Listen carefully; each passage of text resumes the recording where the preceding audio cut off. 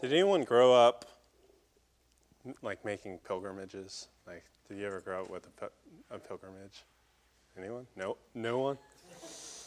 When I was a kid, we'd go to New Orleans pretty frequently to visit my great-grandma Lichtenstein. And I vaguely remember the pilgrimage part of that, driving through the night, like through the Florida Panhandle, and like there was a tunnel around Mobile. I remember that. But what I do remember is the disciplined stops that we would always take at Mandina's to get fried oyster po' boys. That meant you got to New Orleans, right? Or when I graduated from seminary, I was gifted with a surprise pilgrimage to Fenway Park in Boston. Like, how cool. The place, right? And a friend of mine just completed the Appalachian Trail from Georgia to Maine, February 9th, and he finished August 11th. All the while along his pilgrimage, he read Thomas Aquinas' Summa. How about that, right? But I think all these pilgrimages pale in comparison to my wife's childhood. I did not run this by her. Just never a good idea. That's free preaching advice for you seminarians. My in-laws always headed towards the YMCA Blue Ridge Assembly Center in Black Mountain, North Carolina, every summer. She attended a coach's camp. My sister-in-law is smiling. She was part of that too. They attended a coach's camp for most of the 3 decades of their lives, every summer. I got looped into this tradition. Later in college, we had some friends, and we'd lead the youth program for the camp. And I can tell you that pilgrimage is really something special. Even now, we'll go back to Black Mountain, and sometimes we'll even bring our own kids back there, which is wild. And there's like an immediacy. There's a remembrance. There's something more than nostalgia when we're on that mountain. It's almost a tangible memory each time where we recall things that happened the other times we were there. The ways that God showed himself to us annually, perennially. The ways he was faithful even when we weren't. The ways he was present even when we couldn't feel him. The ways he was calling even when we had muted him from our lives. Eugene Peterson wrote a classic book. This is like the first serious book I ever read as a Christian. A Long Obedience in the Same Direction, and it's all about the Psalms of Ascent. He describes this pilgrim lifestyle, this sojourning, being on the move, but regularly drawing close to God through a place. Devout Jews would pilgrim every year, 3 times a year to Jerusalem. They'd go up. You always go up to Jerusalem, no matter where you're at. You go up to Jerusalem, to a place that physically signified God's presence, him dwelling with his people, David's royal city. Even a young Jesus made this commute with his parents. And we get that at the beginning of Luke's gospel. When the time came for their ritual cleansing in accordance with the law from Moses, they brought Jesus to Jerusalem to present him to the Lord.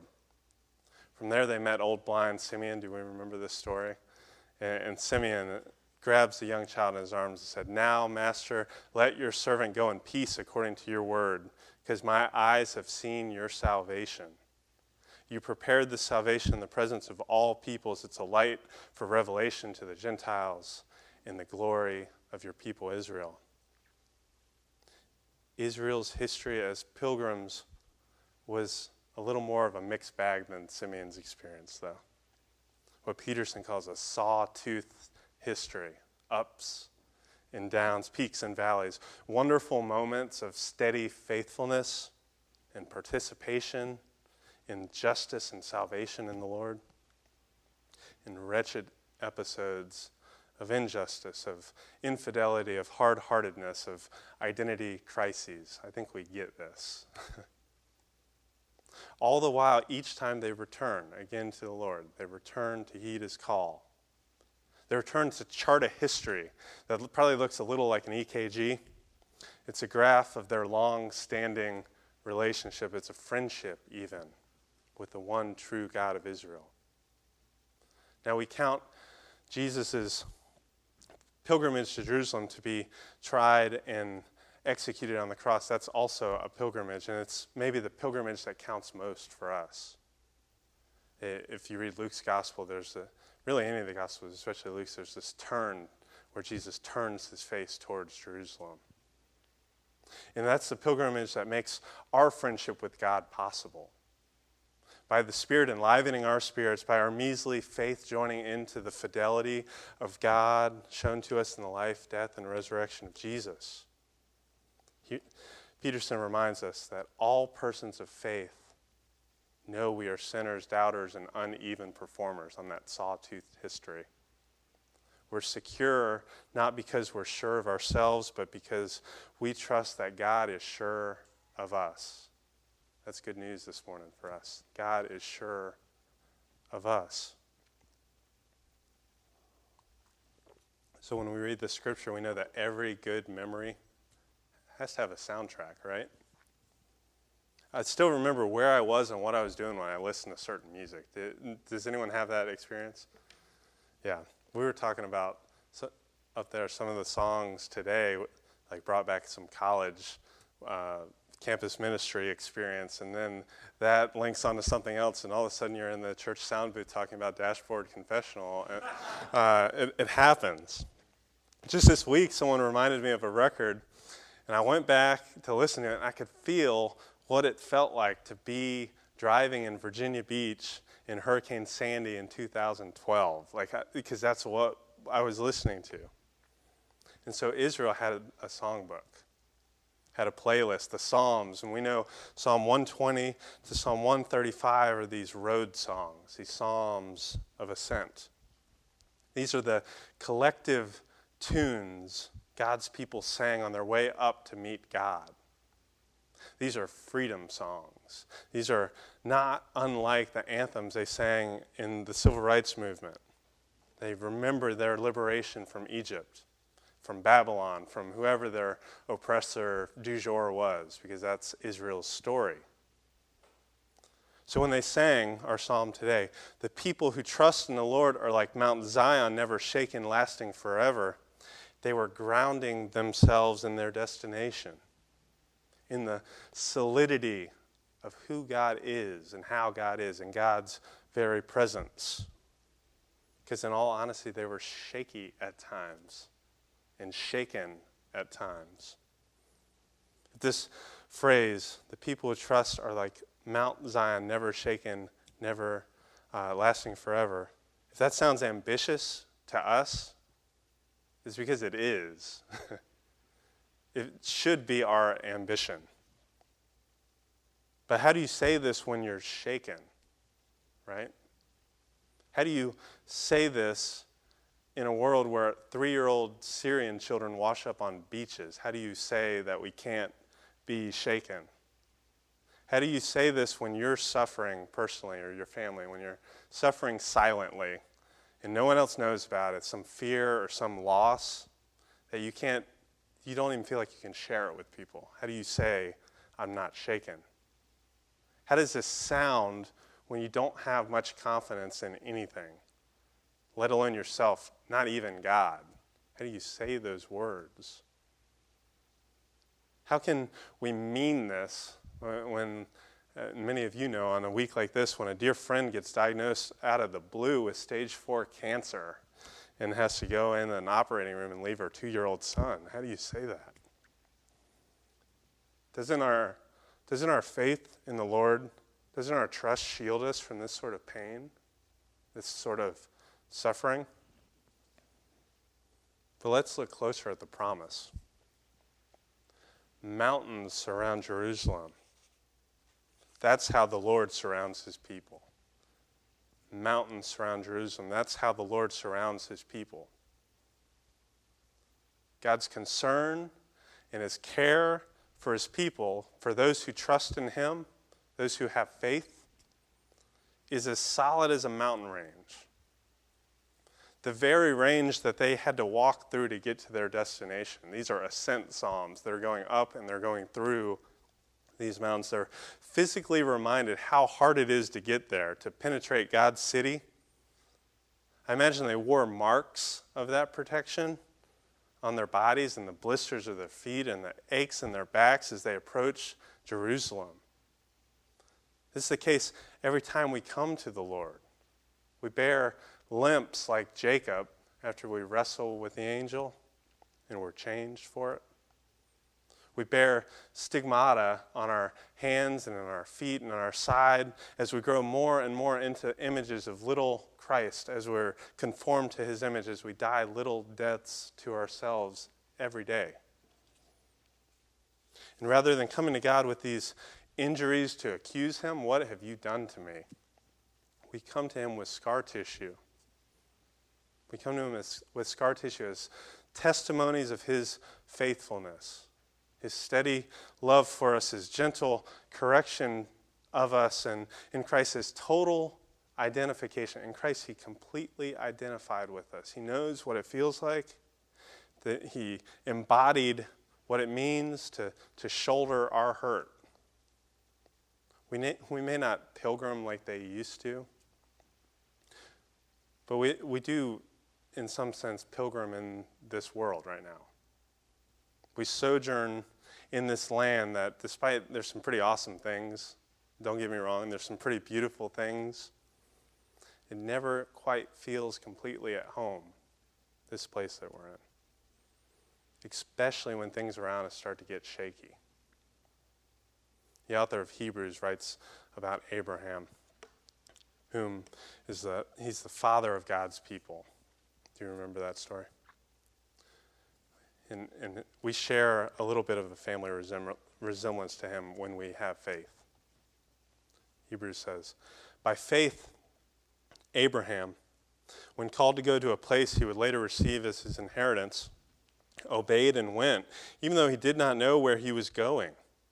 By faith, he made his home in the promised land like a stranger in a foreign country. He lived in tents, as did Isaac and Jacob, who were heirs with him of the same promise. For he was looking forward to the city with foundations, whose architect and builder is God.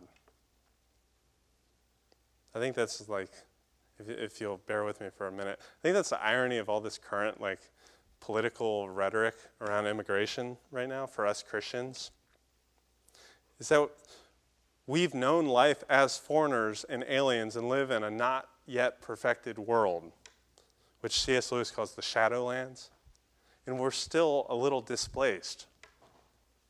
Earlier in this week at morning prayer, a group of us were challenged by a quote from John Vanier, who founded L'Arche Communities.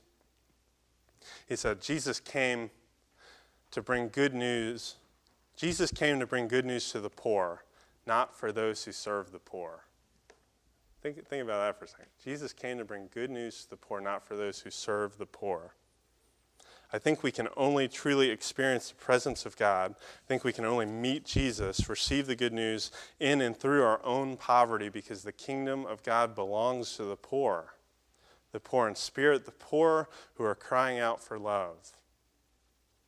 His is a great reminder to us that some great motivation, some of our best service can often be a defense mechanism. It can be a avoidance strategy from seeing our own brokenness, from feeling that, from really feeling that.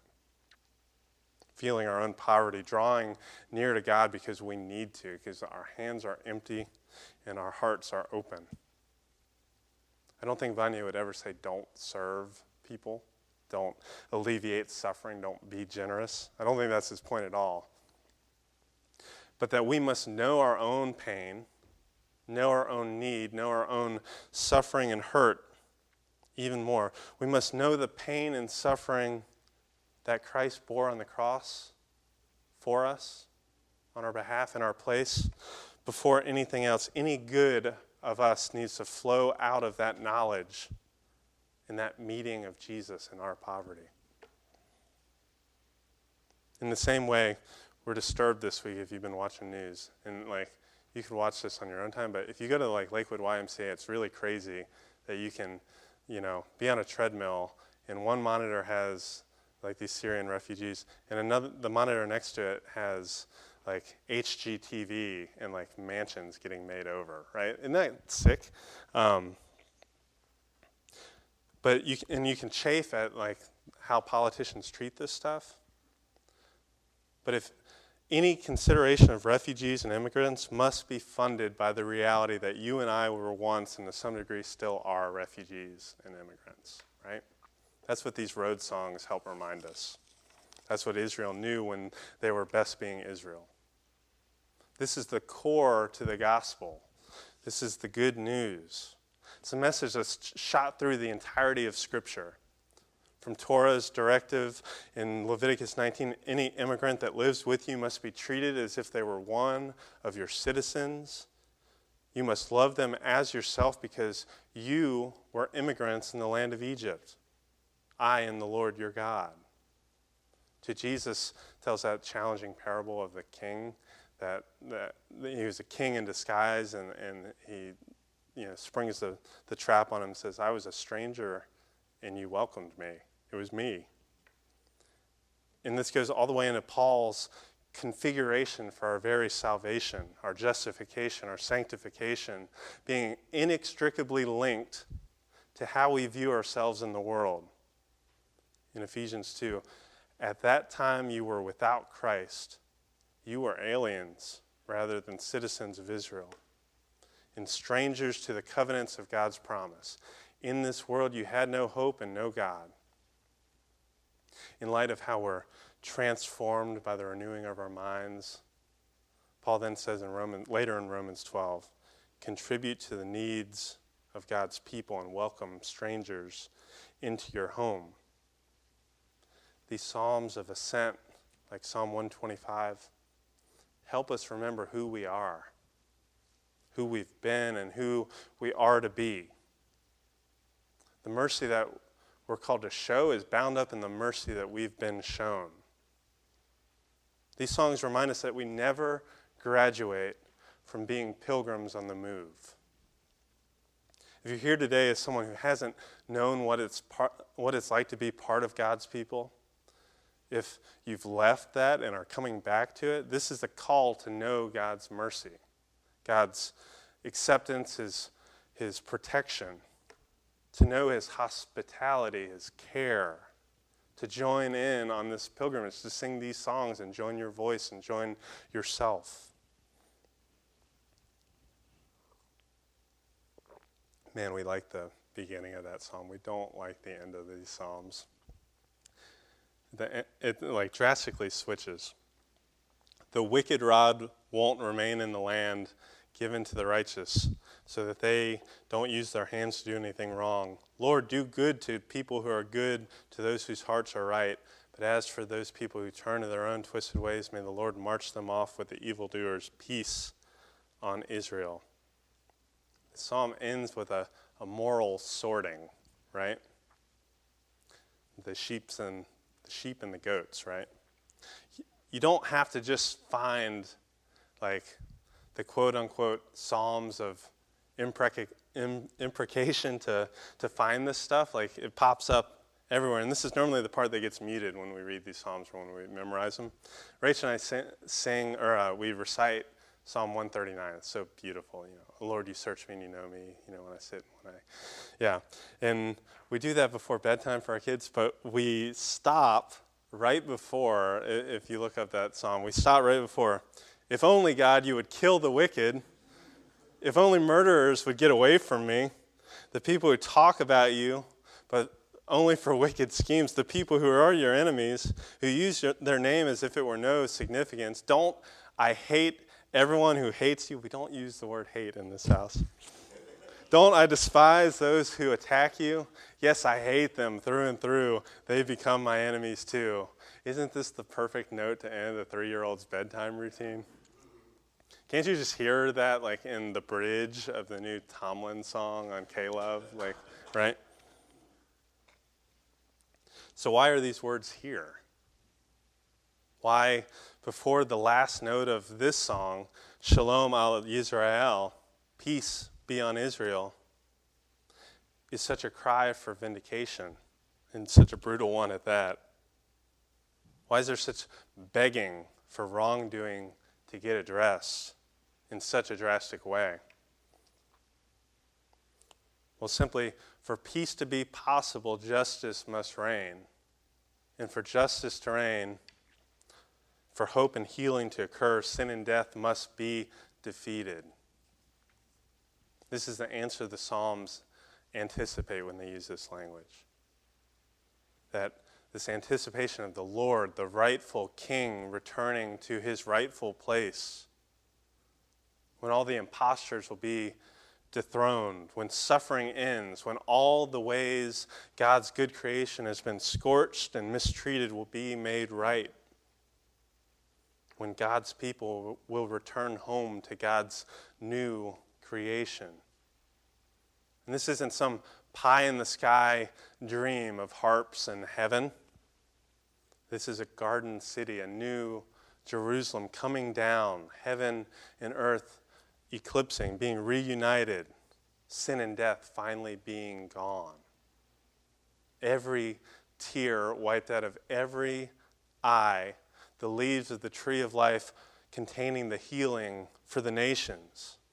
Our bodies being raised to new life, eternal life, going up and going home to the new Jerusalem, where we'll share perfect communion, perfect praise, an ongoing dance with our triune Creator. This isn't some otherworldly vision. This is another worldly vision.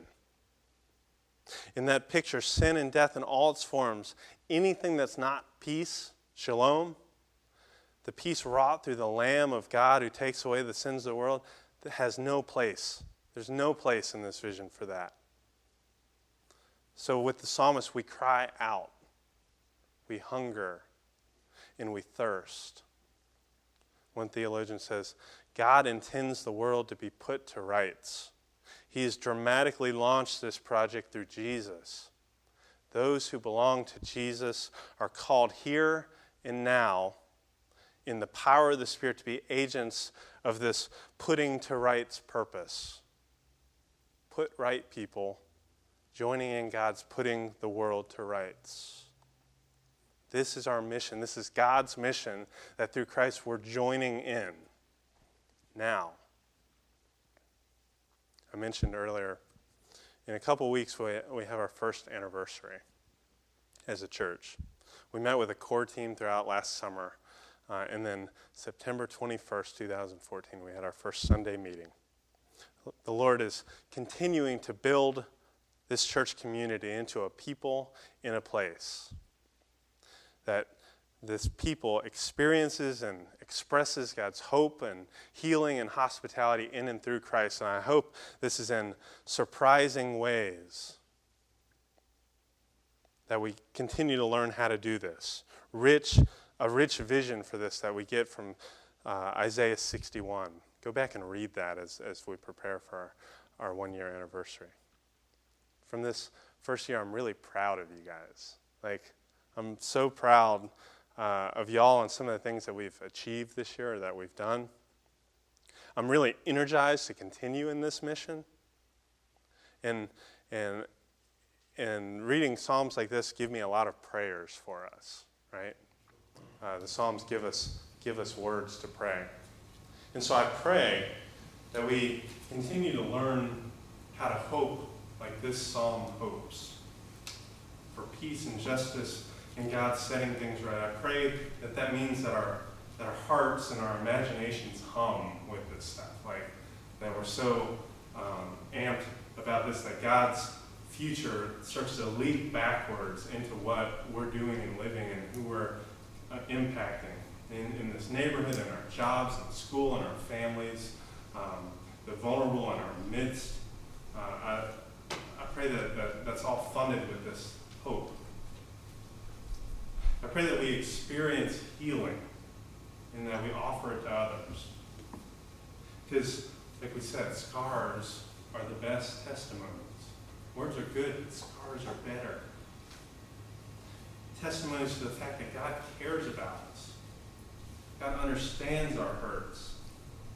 Our best testimonies are our scars, and that in the mold of Christ we can be healed and we can become these wounded healers for people around us. The one who by the grace of God, have made it through really terrible hurt in some cases. And I pray that we grow in our ability to be hospitable. It means making room in our hearts, in our programs, in our lives, in our families, in our space, to make room for those who aren't like us, but in some ways for those who are a lot like us. Strangers to be made into friends, enemies to be reconciled, refugees to be welcomed home, neighbors to be made family. That's my prayer for y'all. So will you pray with me? Father, we thank you for this pilgrim song. Lord, make us even more keenly aware of the ways that we're in this place that is not our home, but will be made our home when you return. Lord, tune our imaginations, tune our hungers and our thirst for your righteousness. Tune our hearts to hope the way you hope and for those things.